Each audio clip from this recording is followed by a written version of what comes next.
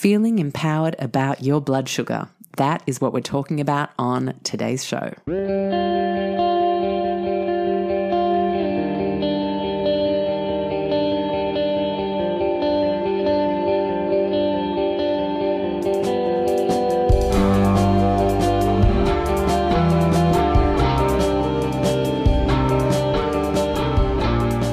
Hello and welcome to the Low Tox Life podcast. I'm Alex Stewart, your host, and today is show 340 and I have the wonderful Dr. Ralph Esposito joining me on the show today to talk about blood sugar and insulin.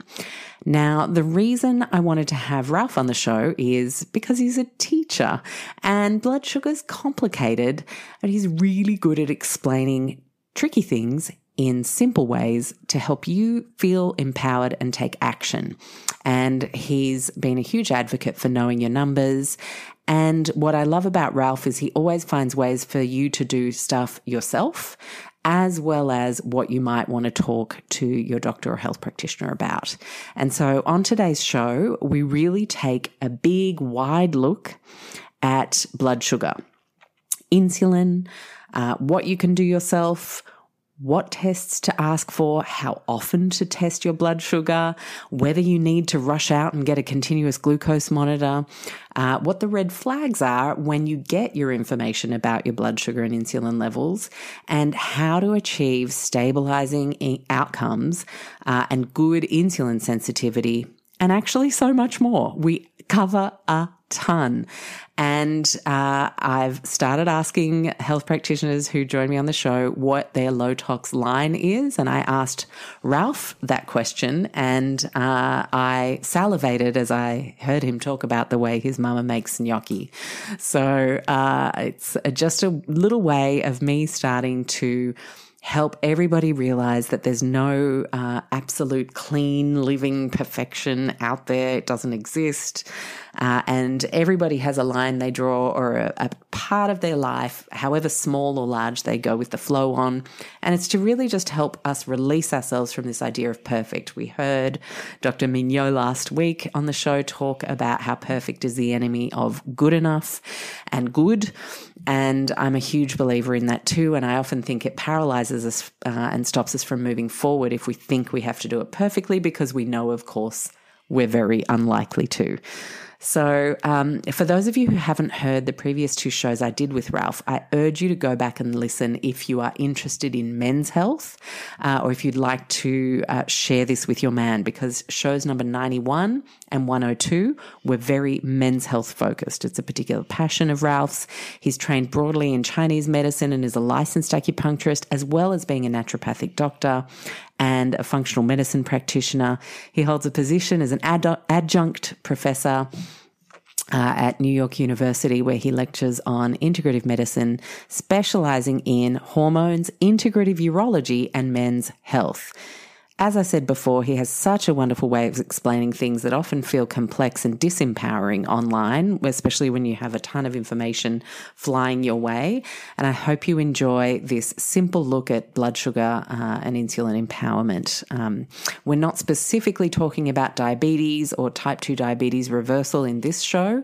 This is, of course, also not medical advice. But if you want to know your blood sugar and insulin numbers, and you want to keep an eye on them and know what to do if things are a little out of whack, either too low, too high, without a clinical diabetes diagnosis, then this is absolutely the show for you.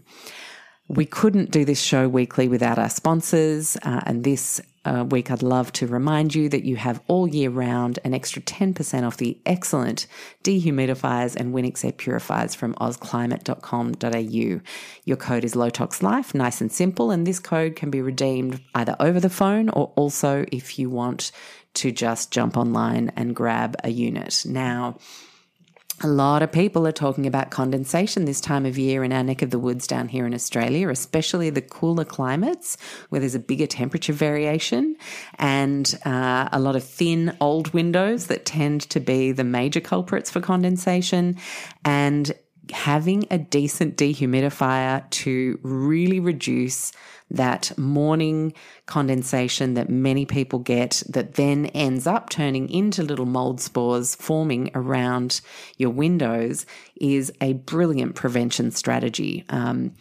So you could use the cool climate dehumidifier, which is especially good if you do live in a colder climate. Doesn't mean it doesn't work in hot climates. It's just that it works in all.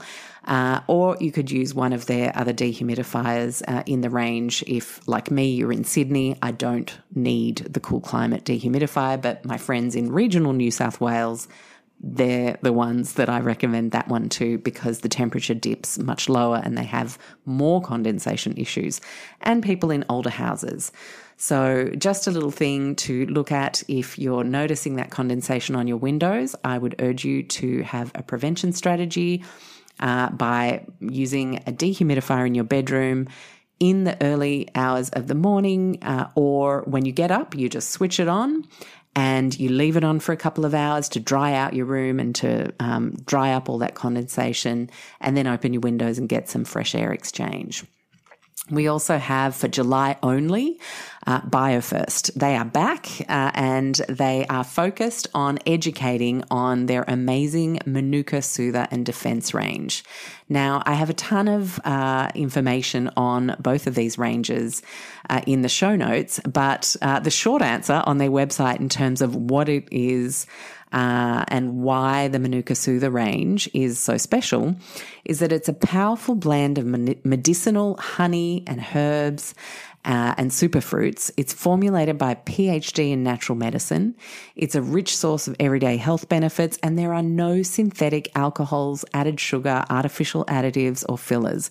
And I don't know about you, if you grew up in the 80s and 90s having to get like cough and throat syrups and sprays from the pharmacy, they were revolting. And if you get the mainstream ones today, they still are. And it's actually a super tasty product, the Manuka Soother and the Defense range. They use UMF 10 plus grade and active premium honey from New Zealand with very, very powerful health benefits. And honey has extensive benefits for multiple systems in the body, also an antioxidant. And then, of course, we know it's incredibly soothing. So that just gives you a little idea of some of the benefits from the Soother range. The Defense range is also packed with benefits. So you would use Defense as a bit of a health insurance policy in the wintertime. And Soother you would use if you're feeling pretty poorly and you need some extra support. You have adult and kid versions of the range. And as I said, there's no alcohol, no fillers, no colours. Now, the offer is actually across their whole range. So if you need to stock up on something in the BioFirst range, then feel free to. You have $10 off when you spend $65 or more across the whole site with the promotional code WINTER. So bio-first.com.au is their website, and you can use that for both the US and Australia. Enjoy that offer. Enjoy today's show, Talking Blood Sugar. I can't wait to hear what you guys think. Hello, Ralph. How you doing? Oh, hello. So excited to be here. I know. I was trying to think of our last show, and I think it was about 3 or 4 years ago, which is crazy to me because it feels like we talk all the time, and then that's socials, right? So it's awesome to have you back on the show. We want to talk about blood sugar today, and I want to talk about it in the context of giving people a real understanding of what we're looking for in testing, in like issues creeping up, because there's just so much that can be done before it's panic stations and acute diagnoses, and it's really just something to check in with. So I'm going to start by asking you, checking in on blood sugar, like what age should we be starting to do it? How often should we do it? And what kind of markers should we be asking for? Absolutely. So I think the best follow-up question to you is like I'm already interviewing you, Yeah, yeah. is are we talking about people who are do it yourself at home, or because we can go both routes, right? Because there's ways that you can support yourself, and there's also ways to I usually teach people how to have this conversation with their doctor as well. So um, you tell me which one do we want to start with first, and then we can jump into it. Great question. So let's talk about what we can do at home. And this is great because we've seen so many doctors on Instagram talking about continuous glucose monitors and that kind of thing lately. And people think, do I need to do that? If I'm healthy and otherwise feeling good, is that something I need to do? So step us through the DIY first, and then we'll talk going to the doctors. Sure. So the one thing that I always think to myself before we get into all these fancy gadgets and tools and shenanigans, right, is actually listening to the body and identifying what symptoms are aligned with low blood sugar or high blood sugar. Um, you can't really isolate them or have these symptoms be very specific to low blood sugar. But if you are cranky often or fasting often and not eating, and then you start feeling unwell, or you start feeling lightheaded, or you start feeling tired. But most of the time, when you have low blood sugar, you're going to have these mood fluctuations. So that's the one people pay attention to is yes, you could do all of these things at home to identify if your blood sugar is low or not. But number one would be how do you feel when you do a 12-hour, 16-hour, 18-hour time restricted feeding fast? Now, I know with women and with men, it varies. So women, whether where they are in their cycle, might impact the way that how sensitive they are to blood sugar fluctuations or not. With men, it's a little bit more steady. So the one thing I would ask people is when you're on a 16-hour or 18-hour or maybe 12-hour time restricted fast, how do you feel? Do you have any fluctuations in symptoms in terms of irritability, low mood, low energy? Crankiness, as I would call it, or just low motivation, that's the first sign that blood sugar regulation is poor. Uh, then I go into, well, what are a few things that you can do at home to assess your blood sugar? So, old school finger prick testing. Now, it's not fun. You don't want to do that multiple different times a day because obviously you only have so many fingers that you can prick, but that's actually a very good indication of what your actual blood sugar levels are, and it's more accurate than a CGM. But it's only yeah, it's a different assay that they're using in there, and because the your blood sugar that you do with a finger prick, whether it's a one touch or any other device, it's using your whole blood. With a CGM, it's assessing the blood sugar in the interstitial fluid. So it's not really, it's technically assessing the fluids underneath your skin, but it's not testing whole red blood cell or whole blood measurements. So the finger prick is going to be more accurate. And in fact, that's how we calibrate continuous glucose monitors is we look at the glucose monitor and say, okay, the glucose monitor is saying, the CGM is saying I have a blood sugar of 120. I did a finger prick and it says it's, 160 or it says it's, 80. You calibrate to the finger prick. So the finger prick could actually be quite helpful.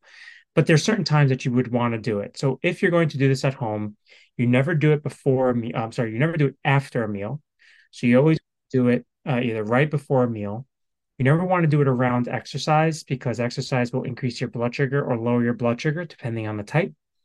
So the ideal moments to do it would be I like 2 hours after waking, but before your first meal, and if obviously you have to meet those criteria of exercise, etc., or right before bed, assuming you didn't just eat before bed, which You you shouldn't should do not, it. Yeah. right? Yeah, cool. Uh, Many people ask me why not right in the morning, and that's because of the cortisol response that happens in the morning, and your blood sugar will be elevated regardless. mhm. That is great advice. So let the cortisol settle. What if you know you have low cortisol in the morning and you're working on that issue? Like, does that mean you can then test it? It doesn't really matter? You look, you certainly could test it regardless, but if you test it within the first 90 to 120 minutes of waking up, and it is elevated, it doesn't really tell you much because that is a cortisol awakening response. If you test your blood sugar 30 minutes after waking up and it's at 60 or 70, where it typically should be around 80 to 90, then that might mean hypocortisolemia because your cortisol levels are low. But it's usually the opposite effect that I have my patients monitor because it's just a little bit more telling. there's other reasons why somebody can have low blood sugar. Number one could be fasting, but your liver should do a good enough job to keep your blood sugar steady, assuming everything else with your adrenals is working appropriately. Hmm. So it sounds like that's actually a really great investigation point for a whole host of issues. If it's low, especially there. Yes, I have a ton of fun doing this on myself and even with patients who are trying to investigate how does their body respond to certain foods, how does their body respond to stress. There's so many other variables that impact this, which is why I do think CGMs could be helpful. But if you don't, you also have to consider the other variables that might impact blood sugar. So sleep, if you have poor sleep, that's going to cause elevated blood sugars in the morning.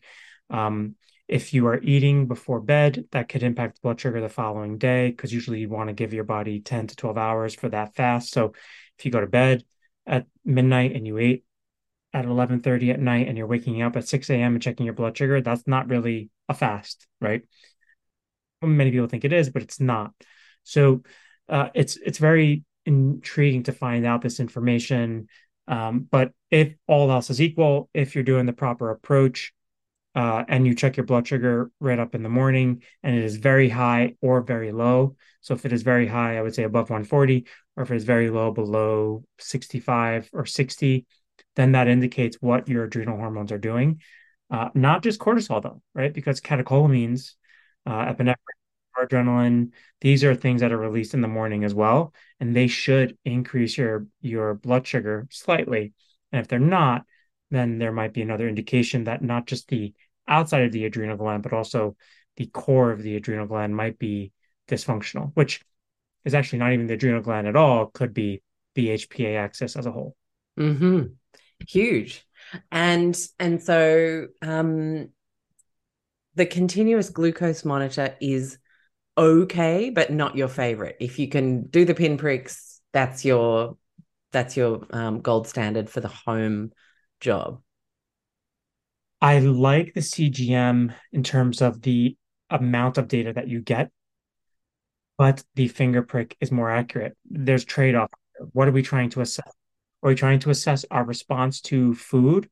Then a CGM is going to be pretty good because you can essentially measure 3 meals a day, 2 meals a day for 10 days, right? Rather than doing a finger prick on yourself 3 times a day after every meal. There's certain tricks that the CGM provides benefit. It really depends on what we're trying to do. So one of my favorite tools to do with people is an at-home oral glucose tolerance test. Now, not gold standard like we would do in a doctor's office with a blood draw, because again, those are more accurate with a different assay that measures blood sugar in the serum or in the blood. It also allows me to measure insulin, which is a lot more effective, and you can't do that at home yet. However, I do think that if people are at home and they want to do um, a makeshift oral glucose tolerance test, which is for your listeners, I'll kind of break it down. Essentially, pregnant women or anybody who was pregnant knows this test. They probably have done it to assess for gestational diabetes. But with when you test for gestational diabetes, they'll give you essentially like a bottle of glucose, literally like 25 grams of sugar water, the most disgusting thing in the world. It's It's horrendous. gross. Yeah. You would do that, and then they would measure your blood sugar an hour and 2 hours later. If your sugar is still elevated 2 hours later, then you have gestational diabetes. Now, that's fine, but 1 and 2 hours is not enough. I want to see what the trend is. And what I would have people do is when you're home, take it. So the only time I know. I can see you feel really uncomfortable recommending I this. you'll never hear me recommend somebody consume 75 grams of sugar in a sitting. But if you want to do this, this is what we do. So you take 75 grams of sugar. So think about a teaspoon of sugar is about 5 grams. So the calculation to get to 75 grams of blood of sugar. Now this is different than the glucola because glucola is pure glucose. So sugar is sucrose and glucose. So it's kind of a little bit of a mix. But if you can get pure glucose like dextrose, you can do that as well. But not everybody carries that around, right? So I would say take 75 grams of table sugar, mix it in about 8 to 10 ounces of water, and that in a bolus within, an hour, 2 hours of waking up. And then do the finger prick of your blood sugar every 30, 60, or every 30 minutes up until 2 hours. So you do it 30, 60, 90 minutes, 120 minutes, and then record your blood sugar and see where it goes. So it should increase within the first 30 to 60 minutes. And then by 90 and 120, by 120, you should be at 110 or less milligrams per liter. Um, Depending on where you are, you might use different units for blood sugar. So there's a Yeah, we do calculator. in Australia. I was going to ask you about that. Why can't we just have a global standard? So, because it's the same with cholesterol. Well, Americans Like are to do American. things their way. Yep. Yes. Mm-hmm. Um, and it's just it's just the way that I was trained. So I converted yet, but I should. Um, so you get that 30, 60, 90, 120, and you want it to be at 120 or 110 milligrams of deciliter or less by that 120, because really it should take your body 90 minutes to really metabolize that sugar and get it down, assuming you have proper muscle mass and you're not insulin resistant. Now, if you are elevated by that 90 and 120 mark, that indicates insulin resistance, might even be indicative of diabetes, depending on what your number is. And that's really your at-home makeshift um, oral glucose tolerance test. And I do that with patients who don't really feel like going to a lab and sitting there for 2 hours. Uh, the other thing that I do is actually doing that with food. So you could do it with 75 milligrams of sucrose or glucose, and then try it with 75 grams of rice. So try it with 75 grams of carbohydrates from rice. So you really get an indication of how insulin sensitive am I? Is it really just the sugar? Because what will happen is that, like for myself, I never have that much sugar. I mean, so there's a fact that happens where the body's like, never saw this before, don't know what to do with it. We're just going to overreact. And that happened. Mm, yeah. So Yeah, because really I a was good going to idea say, like, is it accurate if it's something we never do? Like, why would we put our bodies through that full stop? because your body should be able to handle it if you have proper muscle mass and if you have proper insulin sensitivity. But not everybody does. And this is a great test because it precedes or is a early indicator of insulin resistance way before a single uh, stop point blood sugar monitor or blood sugar test. So your oral glucose tolerance test will could potentially predate or precede a diabetes diagnosis just by blood sugar by 5 to 10 years, maybe even 15 years in some individuals. So Wow. And so should we be doing this like every couple of years once we hit a certain age to just check in? my patients do it once a year. Yeah. So, and you know, do I do it once a year? No, because I'm pretty confident that I'm not. And I get blood work done pretty consistently. So I have an idea where my fasting insulin levels are.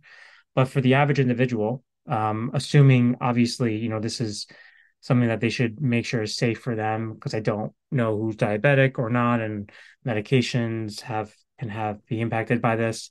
Um, but certainly something that can be done at home, pretty cheap, and gives you a good indication of where you are on the insulin resistance spectrum. Mm-hmm. And then in terms of going to the doctor's office, what is the difference so that people understand it between getting a blood sugar and a fasting insulin?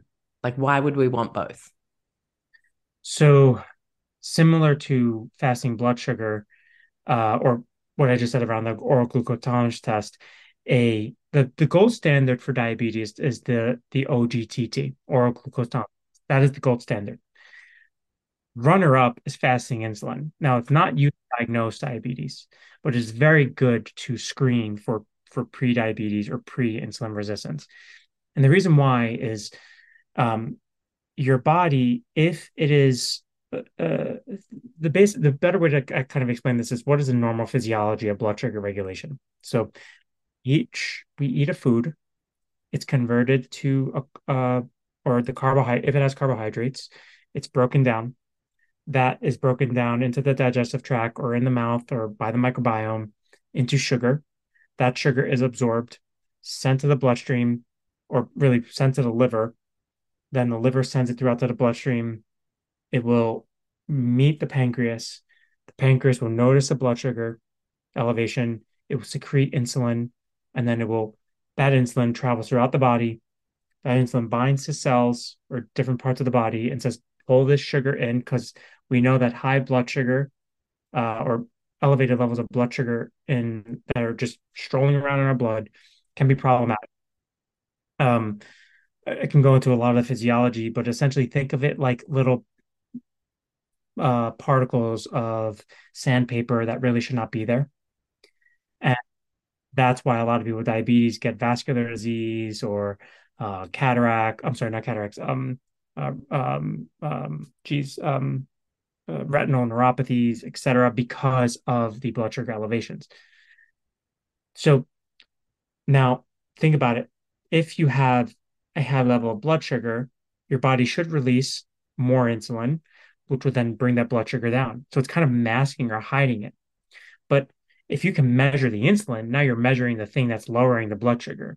So many instances, we have cases of what we call hyper insulinemia with euglycemia or normal glycemia, which essentially means high levels of insulin but normal blood sugar. So you can measure somebody's insulin, that can be high, and their blood sugar could be normal. So you can miss the high blood sugar because the body's creating more insulin to pull that blood sugar in, which it really shouldn't.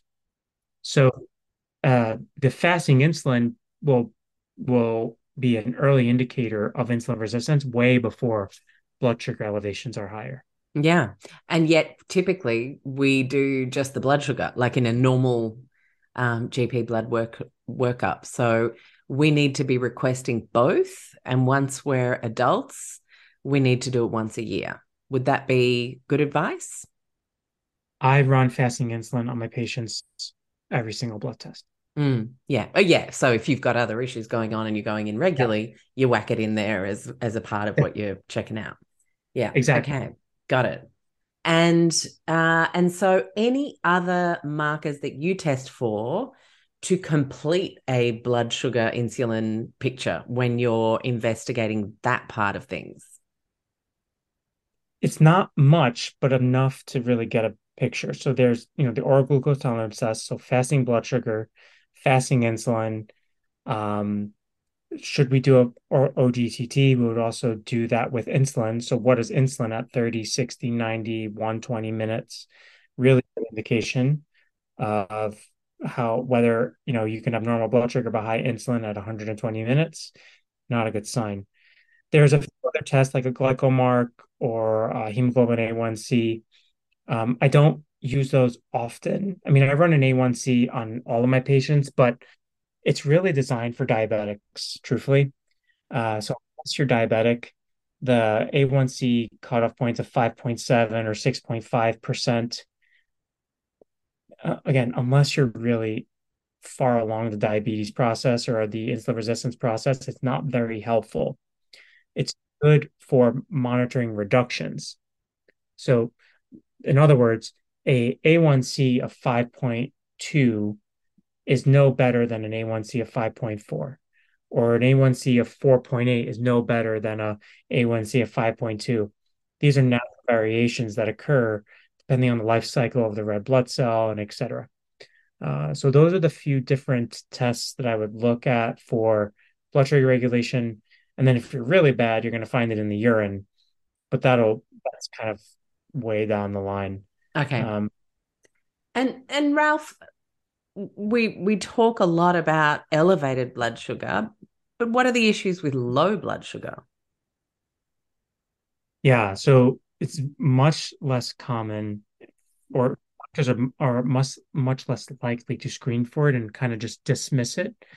But when we have low levels of blood sugar, there could be multiple different variables. Obviously, there could be an actual issue with the way that the pancreas is working with certain proteins or hormones that are involved in managing blood sugar, glucagon, insulin, GLP-1.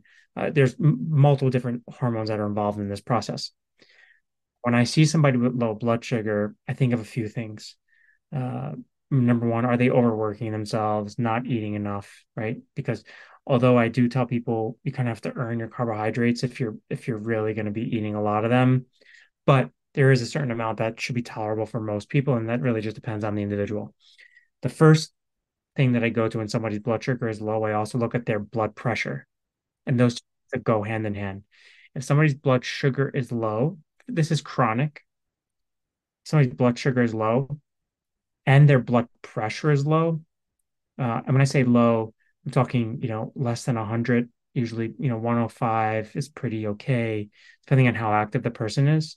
But if somebody's like, a regularly active person, doesn't run 5Ks, etc., and their blood sugar is low and their blood pressure is low, that tells me that there's an adrenal issue going on. And typically I'd run to the HPA axis and try to see what is contributing to this, because cortisol and your HPA axis are responsible for blood sugar regulation and also blood pressure, which people don't realize. So hypercortisolemia can present as hypotension or low blood pressure and low blood sugar, which makes people feel double anxious or double irritable because they're not getting enough circulation and also their body's feeling deprived of sugar. So that is often an indication of low blood sugar. Yeah, and so that's like the extreme of tired but wired, right? Yep, exactly. Yeah, It's uh, uh, tired and fatigued and lethargic. but anxious at the same time and kind of revved in one weird little way. Yeah, Exactly right. For not a somebody good who pairing. exactly who's kind of craving that and their body is feeling it. And truthfully, the biggest issue is in the brain, because the brain is the main source of fuel for the brain is sugar. Now, unless you're in ketosis and have trained your body into ketosis, it'll be quite challenging for your body to go from a normal blood sugar level, to dropping in blood sugar. Now it needs to rev itself back up, and your brain's bringing in a lot of this blood sugar for its own use because it needs it. Um, the heart and other organs, they can run on fat pretty easily. The brain, it's not so efficient at doing that, and it takes a little bit of time unless you've trained it to get into ketosis. Hmm. And in your view, is that a good thing for people to do, To or get is into it situation dependent to to get get into into ketosis? Yeah. uh, so there's nutritional ketosis and then there's ketosis. So one is actually a normal response to a nutritional intervention, and the other is a a disease state or a pathology state. So I usually tell people if you're trying to get into ketosis, then it's totally fine, but you have to be prepared for it and you have to know what's going to happen with that. There are other people who are unintentionally trying to get into ketosis, whether there could be blood sugar regulation issues that are going on, or they just, are fasting and didn't prepare their body for that. So I think there's a bad thing with getting into ketosis, nutritional ketosis. It really just depends on the individual because it is a stressor on the body. Many people don't realize that dietary restriction, caloric restriction, fasting, all of these things are a stress on the body. Now we need to be resistant and to be able to tolerate these things, but doing them for people who are, adding this additional stressor on top of the 12 other stressors in their day, Yeah. the best thing. Yeah. So yeah, especially if you've got the HPA axis thing going on with the low blood sugar, low blood pressure. Yeah, now I'm going to do a fast. Great idea. Yeah, no. Exactly. And Mm, many people say, well, our ancestors fasted all the time, but they weren't running around all day while also fasting every single day, right? They found their meal. And when they were in a caloric deficit, they were trying to conserve energy.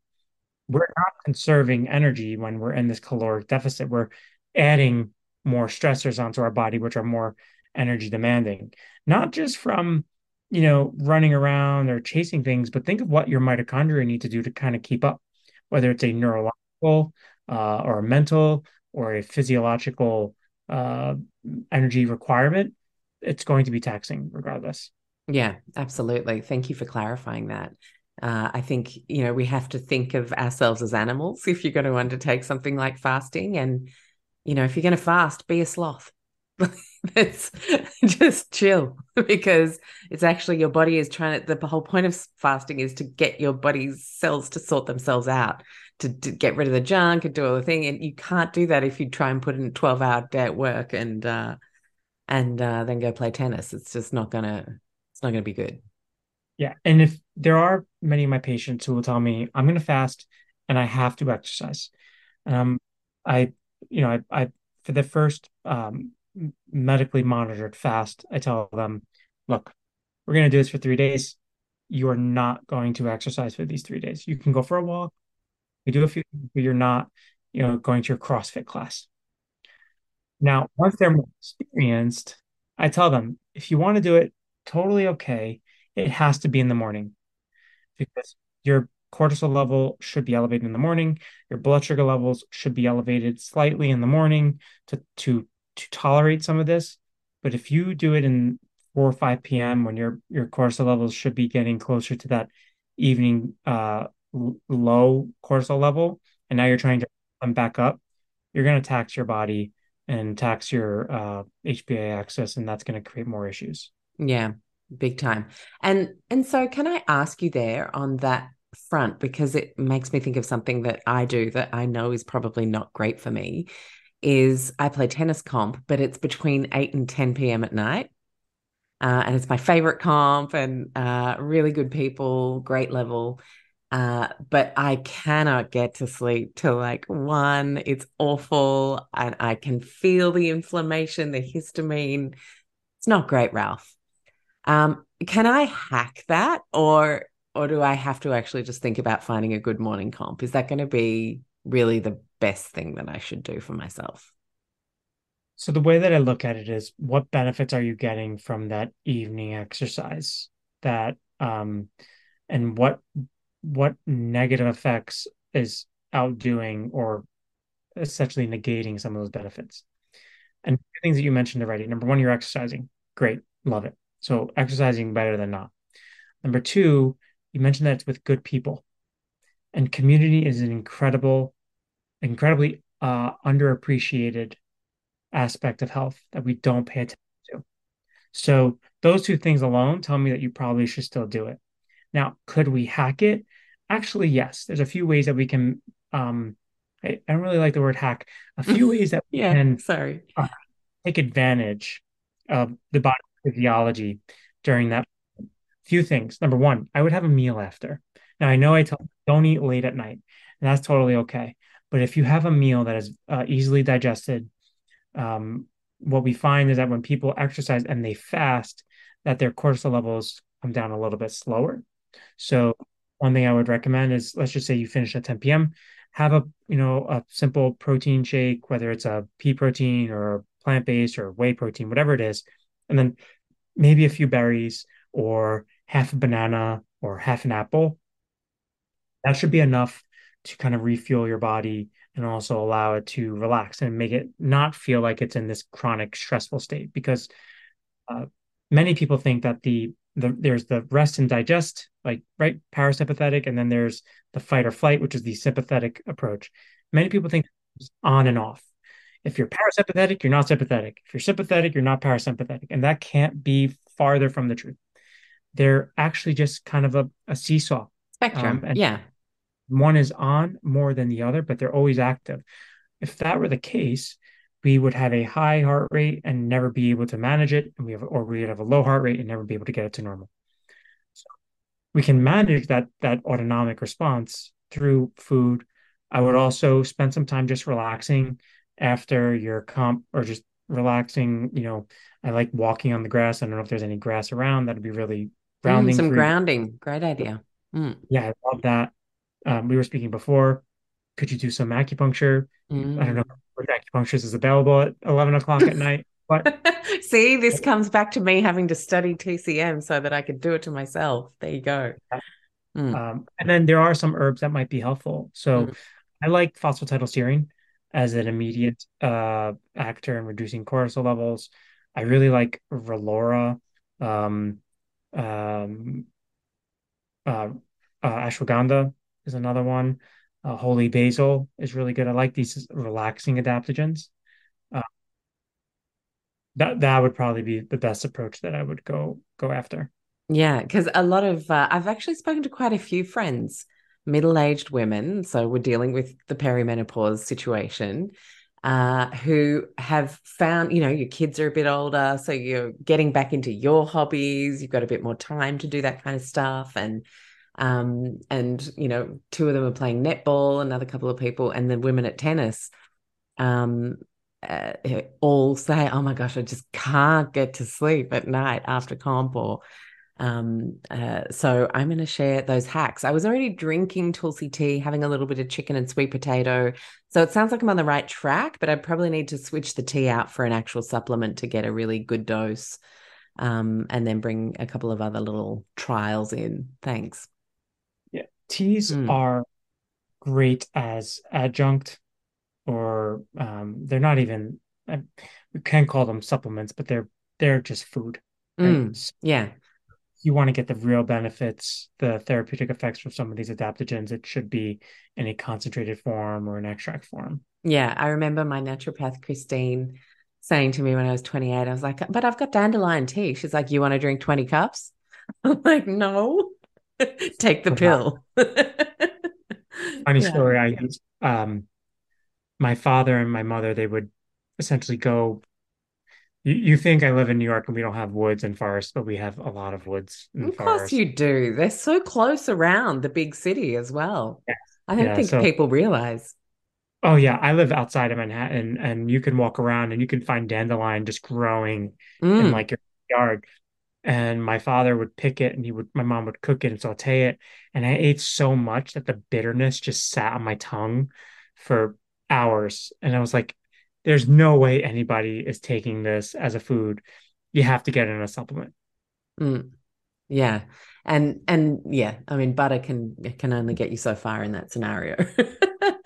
Ah, so we've drifted off blood sugar a little bit, but given the relationship to cortisol and stress and rebalancing, it just felt like kind of a good tangent because I've been actually asked about that quite a bit. So I want to jump into that Goldilocks moment that we want to try and kind of keep bringing the body back to balance, keep bringing the blood sugar back into range.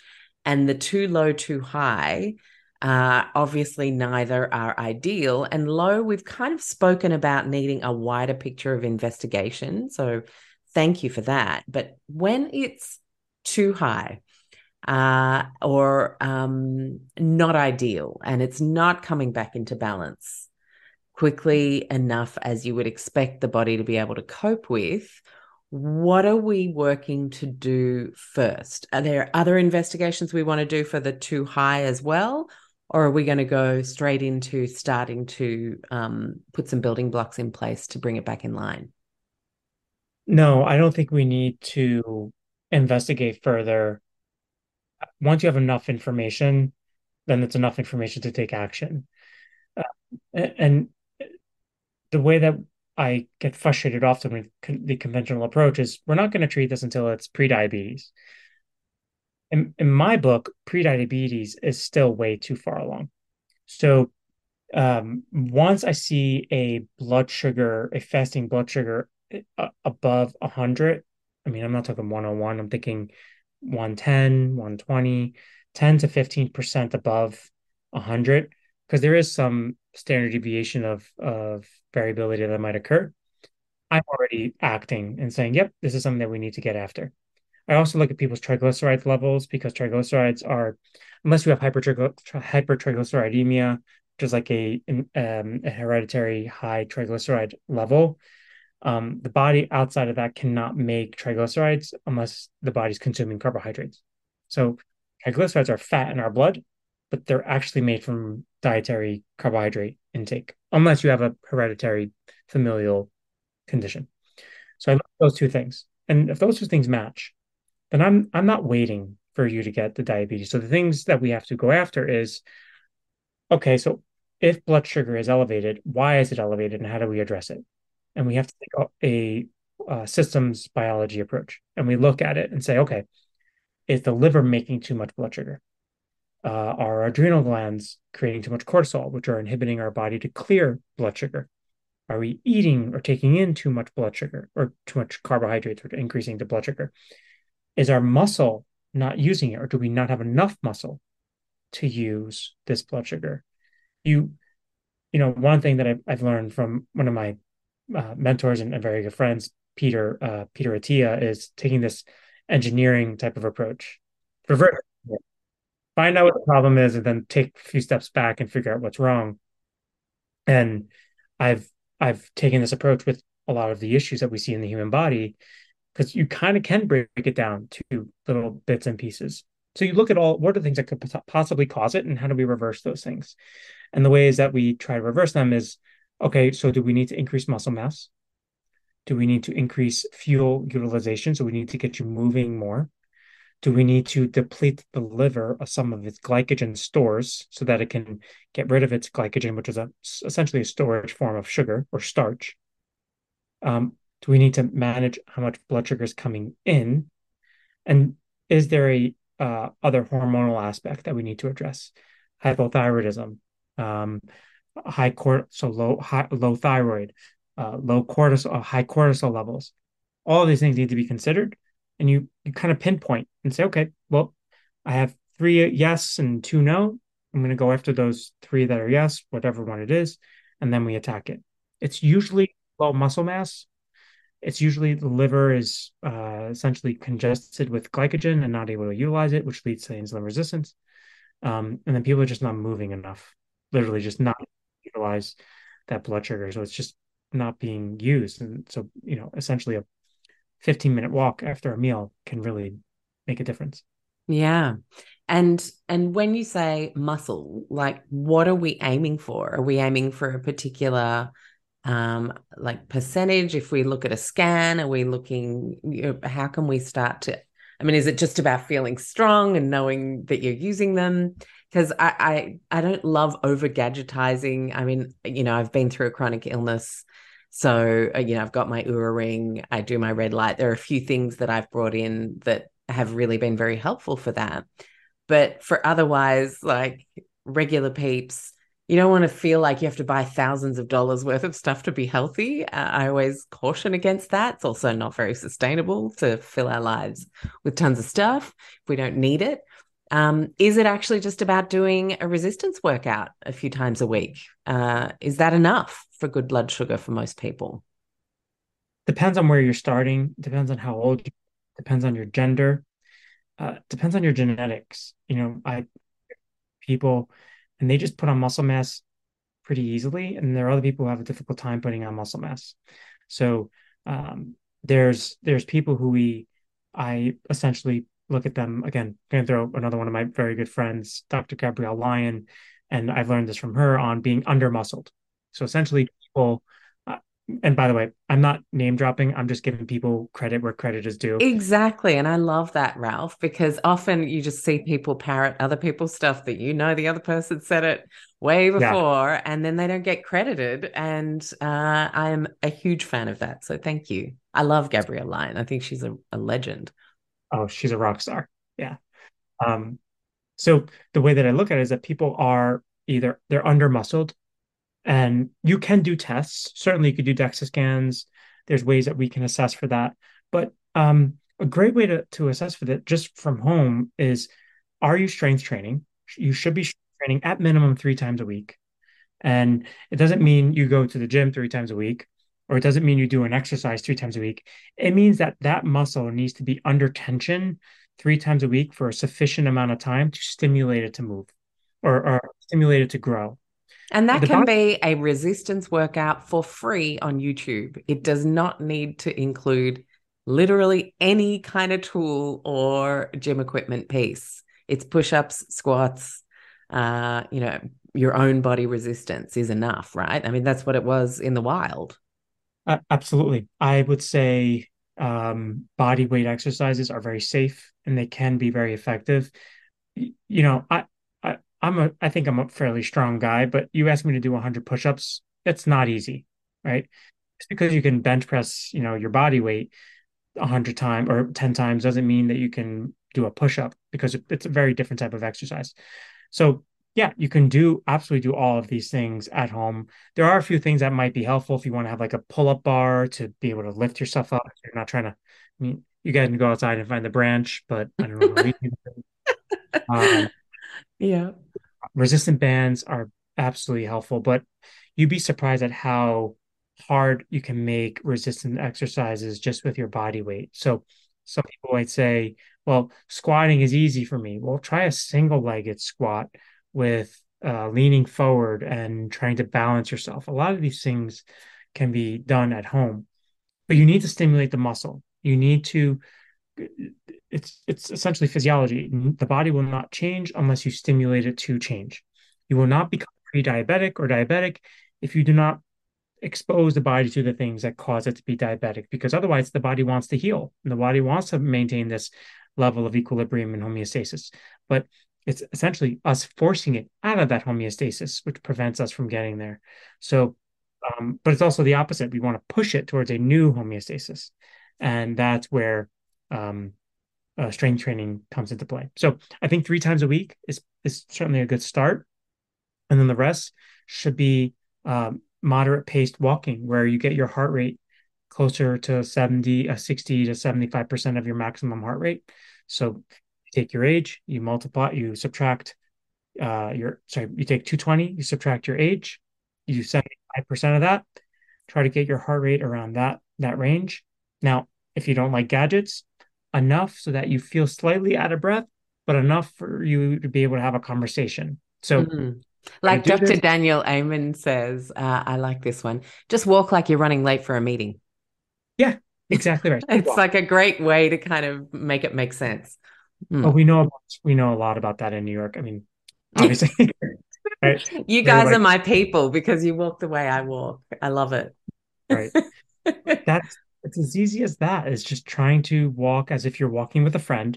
You're having a conversation, but you know that you're each working or panting in a way that you can hold a conversation, but also be able to communicate or have that level of exercise. And that's the best for like if you do nothing else, those two things are going to get you in a better state of health.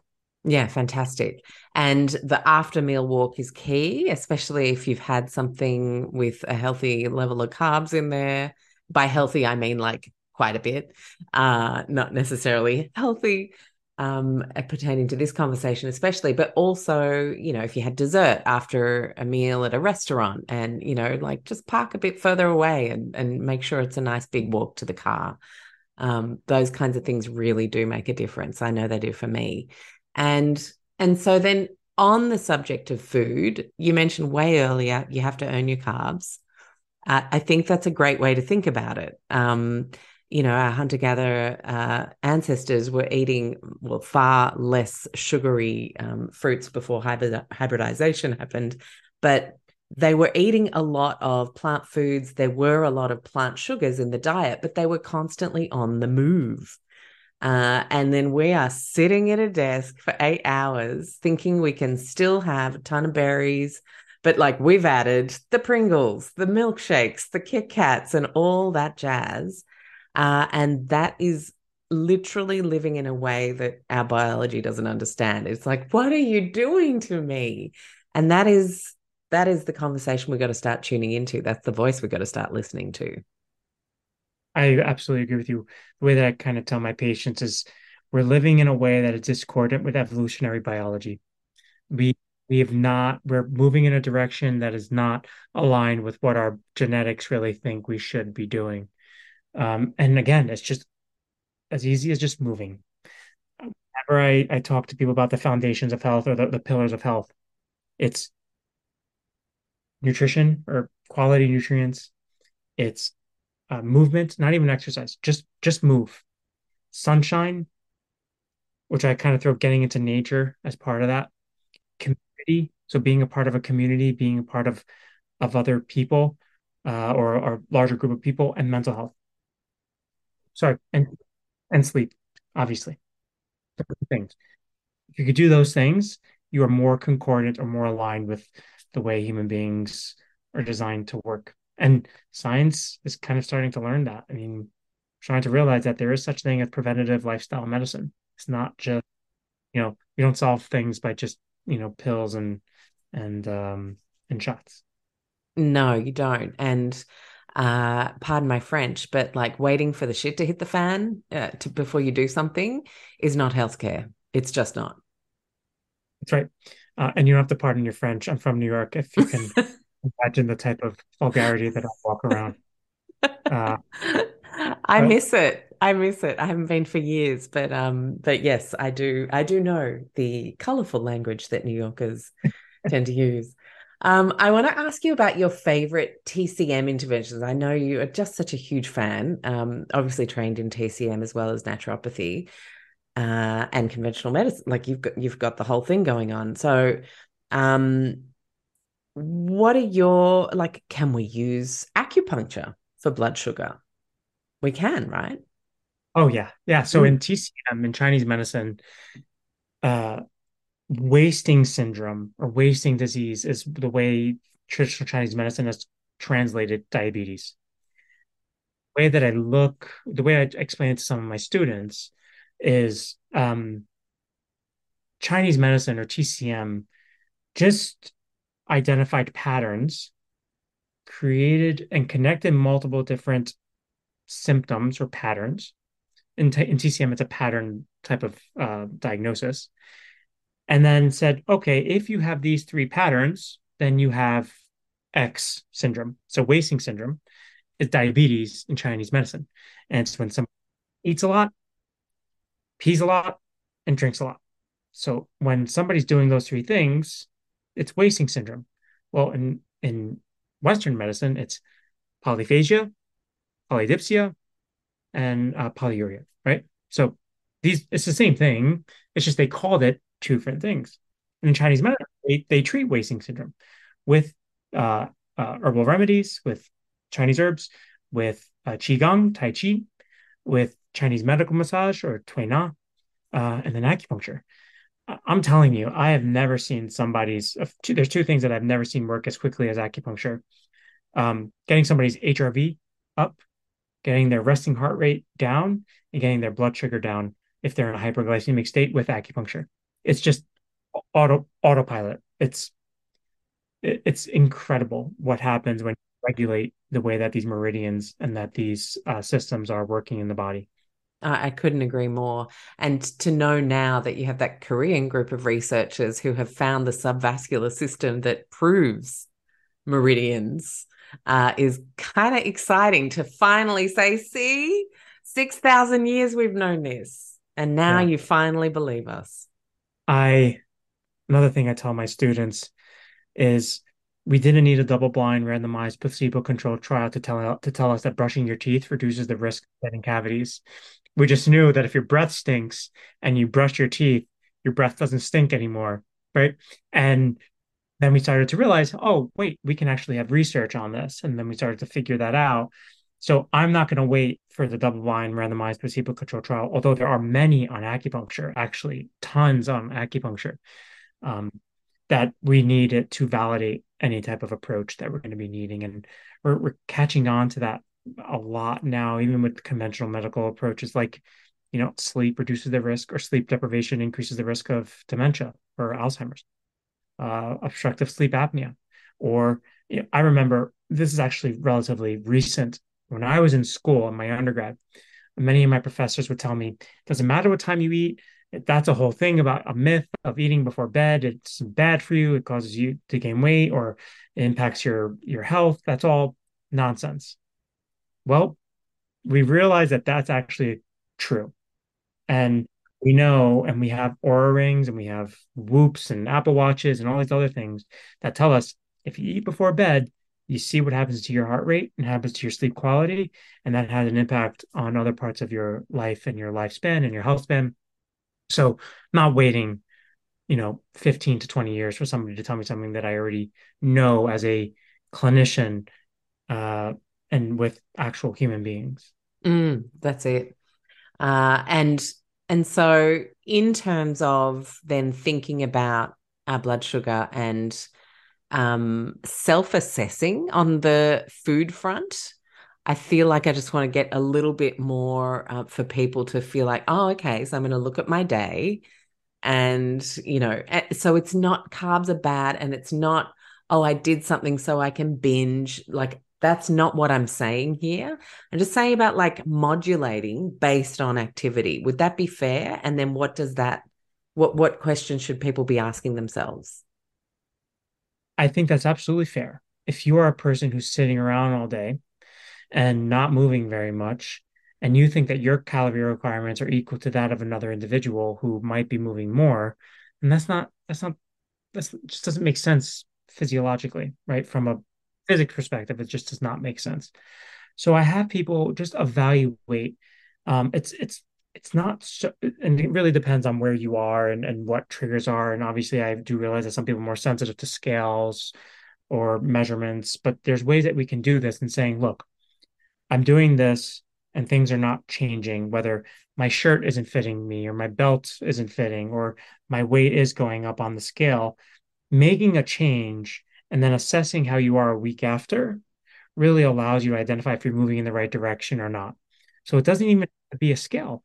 You can look at yourself in the mirror and say, I see more body definition than I did a week ago because I cut out alcohol this week, right? And that's just a good enough indication to say, well, I subtracted my calorie intake or I subtracted 3 drinks from my meals this week as a good, depending on how you pour, that's an easy 500 to 700 calories. And you see that at the end of the week, things get better, then you move in the right direction. So you have to recalibrate based on what the body is kind of showing you. But I also think people should get some guidance from professionals who really understand the body well.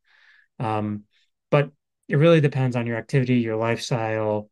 My father-in-law, he works construction, 73 years old, and I see what he eats, and I'm like, this guy's literally lifting rocks all day at 70 years old. And it's very different than somebody who's sitting on a couch watching TV all day. Two different ages, two different lifestyles, but one might require more or less than another. Absolutely. And then in terms of people who are, I'm just thinking of the HPA axis people who often just actually need more carbohydrate. They don't have energy yet. Like, we don't want to make them think they have to significantly reduce carbs just because they're not particularly active right now, because it actually is going to help them set up being able to be more active, if you know what I mean. Yeah, I would even say yes, and it also allows their body to not feel like they're in a stress state. So for some individuals, going low carb is stressful. Not something that you could just do overnight. Well, I guess you do overnight, but it's not something that you would expect results overnight. It does take time for the body to adapt to that different type of caloric restriction or food. So what I usually, if you are a person, people who typically start fasting notice this the most, even if it's time restricted feeding, even if they go like a 16/8 and they're trying to accommodate this with lifestyle and they get really cranky, it takes time for your body to adjust. Your circadian rhythm is used to a certain cycle. And that's the same thing with carbohydrates, is figuring out how much is too much to restrict, but how much is too much for what your body needs. And many times, again, I mentioned it earlier, if a woman is going through her menstrual cycle, if she's going through her seconds, if she's going through her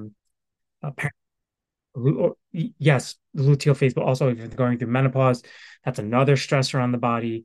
And these are things that we just really need to pay attention to. And it's kind of the opposite. If you have this runner's effect where people are calorically restricted and they lose their their menstrual cycle or their menstrual cycle is absent, the same thing can happen for somebody on the other side of the spectrum where they're going through that phase where they should be losing it, but now they're adding another stressor to the body.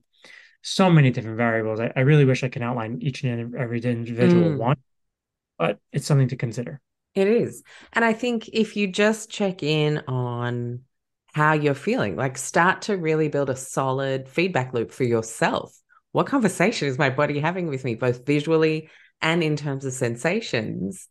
You can really start to understand on a deeper level what is intrinsically good for you versus that superficial level of, oh, I feel like a donut. Because no, that's never good for you. But like below that, you can actually start to have a conversation with, oh, I actually need to have some whole wheat toast sourdough with my eggs this morning because I just feel like that actually gives me the energy to then do stuff in the morning. Whereas if or gluten free or whatever, but um, I think once you move past the what we know for sure is bad, and then we get some solid tests from the doc, or we, start to do our fingerprint more regularly, and we start to then think about how we're feeling and how we're looking and what's changing, you start to get clever about what's actually good for you, right? Absolutely. And I think people, with the way I usually tell all of my patients is, if it's part of a meal, then it makes more sense. But if you're going back for an additional serving or you're just deciding to snack on it, odds are it's probably not what your body wants or needs.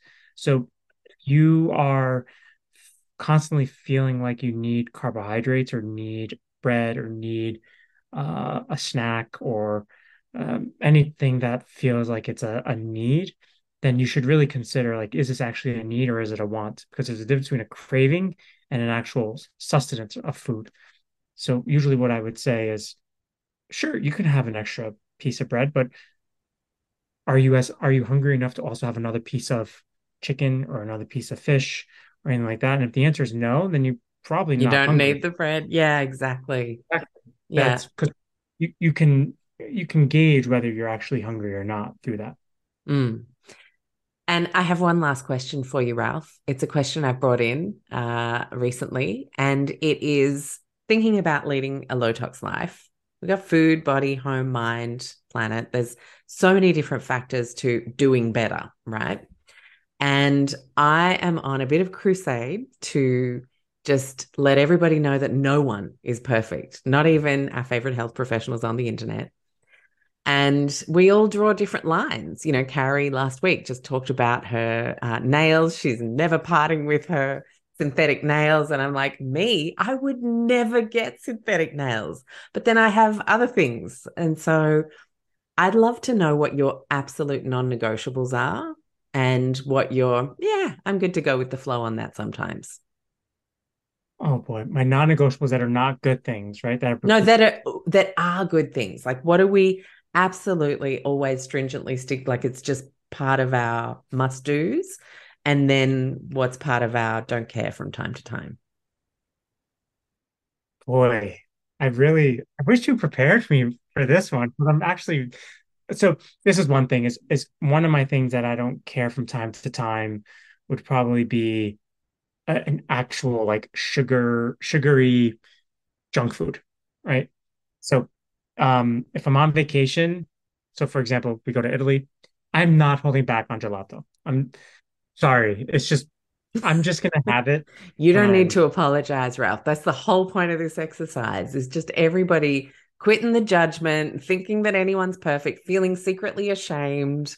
Like it's not healthy. We talked about how important mental health is. And I think this is my way of just a little gift for the world of going, okay, well, that's there from time to time thing. And that's okay. I don't have to feel guilty about that.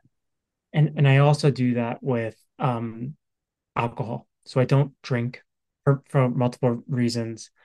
Or I'm not a daily or frequent drinker, but I will drink when I'm with a family member or it's a cultural event. So because I'm Italian, it's a big part of my culture. If you tell an Italian household that you don't eat pasta or drink wine, you might as well not even be Italian, right? So that's one of the things that I would just say, look, I if I'm gonna be with my uncles or my father-in-law or somebody and they're offering me homemade wine, I'm gonna take it and I'm gonna enjoy that. I do realize after the passing of my father that there's just things in your life that you don't want to take advantage of or you don't want to take for granted, and you want to take advantage of them when you actually have them. So the same thing right now, my mom, she makes incredible pasta. She makes incredible gnocchi, which are Oh, that's my Out of favorite. Yeah, so good. handmade, like you eat them and you feel like you're walking on a cloud of Yeah, little pillows. pillows of goodness. Yeah. Yeah, so those are things I'm just like, you know what, I'm just gonna have that. But on a daily basis, what I kind of think too as a consistent aspect of my life is um, being strict with actually recognizing when I'm hungry or when I'm not and being mindful. So, and that's not even just with hunger, but being mindful of how I'm feeling. Am I actually upset or am I just overreacting? Is this a trigger for me? Should I be reacting this way? And that allows you to be present with where you are and allow you to be present with your body and also around other people because you don't want to be reactive. You want to be considerate and thoughtful. And that's one thing that that's kind of a non-negotiable. I have to go through my day and have that reflection. It varies per day. It could be meditation. It could be a walk. In the summer now, I get to sit outside and for 15 minutes, get some sun and think about myself and my family and my wife and all these different things. And that's something that I just can't let go of because the mind is probably 10 times more important than we think. And without that, we're not really functional human beings. Yeah. Oh, great answer. Thank you so much, Ralph. Awesome to have you back on the show. Thanks for helping us through the minefield of blood sugar. I feel like we clarified a few points there. And yeah, I wish you a beautiful evening and thank you once again. Thank you. And that is today's show. Thank you so much for tuning in. A reminder, we have so many fantastic shows in our archives these days. If this particular topic was helpful to you, head over to lowtoxlife.com/podcast and click on the podcast directory, which gives you food, body, home, mind, and environmental health topics segmented so you can see all the shows that we've done in all of those areas and head straight to what you want. A reminder, we also have 10 fabulous e-courses that I've written with various doctors, naturopaths, health professionals and experts over the years to support you on your low tox journey, whether it's making daily swaps, getting ready to make babies, looking after your inflammation. You can hit the courses tab on lowtoxlife.com to explore those. And lastly, I would love to meet you on socials. Go and head over to @lowtoxlife on Instagram or find us on Facebook. It's always such a pleasure to chat and see how you guys are going when you share favorite shows and share them with your friends. I absolutely love that. A little reminder, of course, that all of our shows are not intended as medical advice. They are intended to open the minds and hearts of people and maybe help you explore something you hadn't considered yet, but please always check in with your health professional. And one last little request. If you have time to leave us a review wherever you listen to this podcast, that would just mean the world to me because it helps us get out there and have other people have confidence that that thing they're considering pressing play on is absolutely worth it. I'll catch you for the next show you tune into. Thanks for joining me again. This is Alex Stewart, founder of Low Tox Life.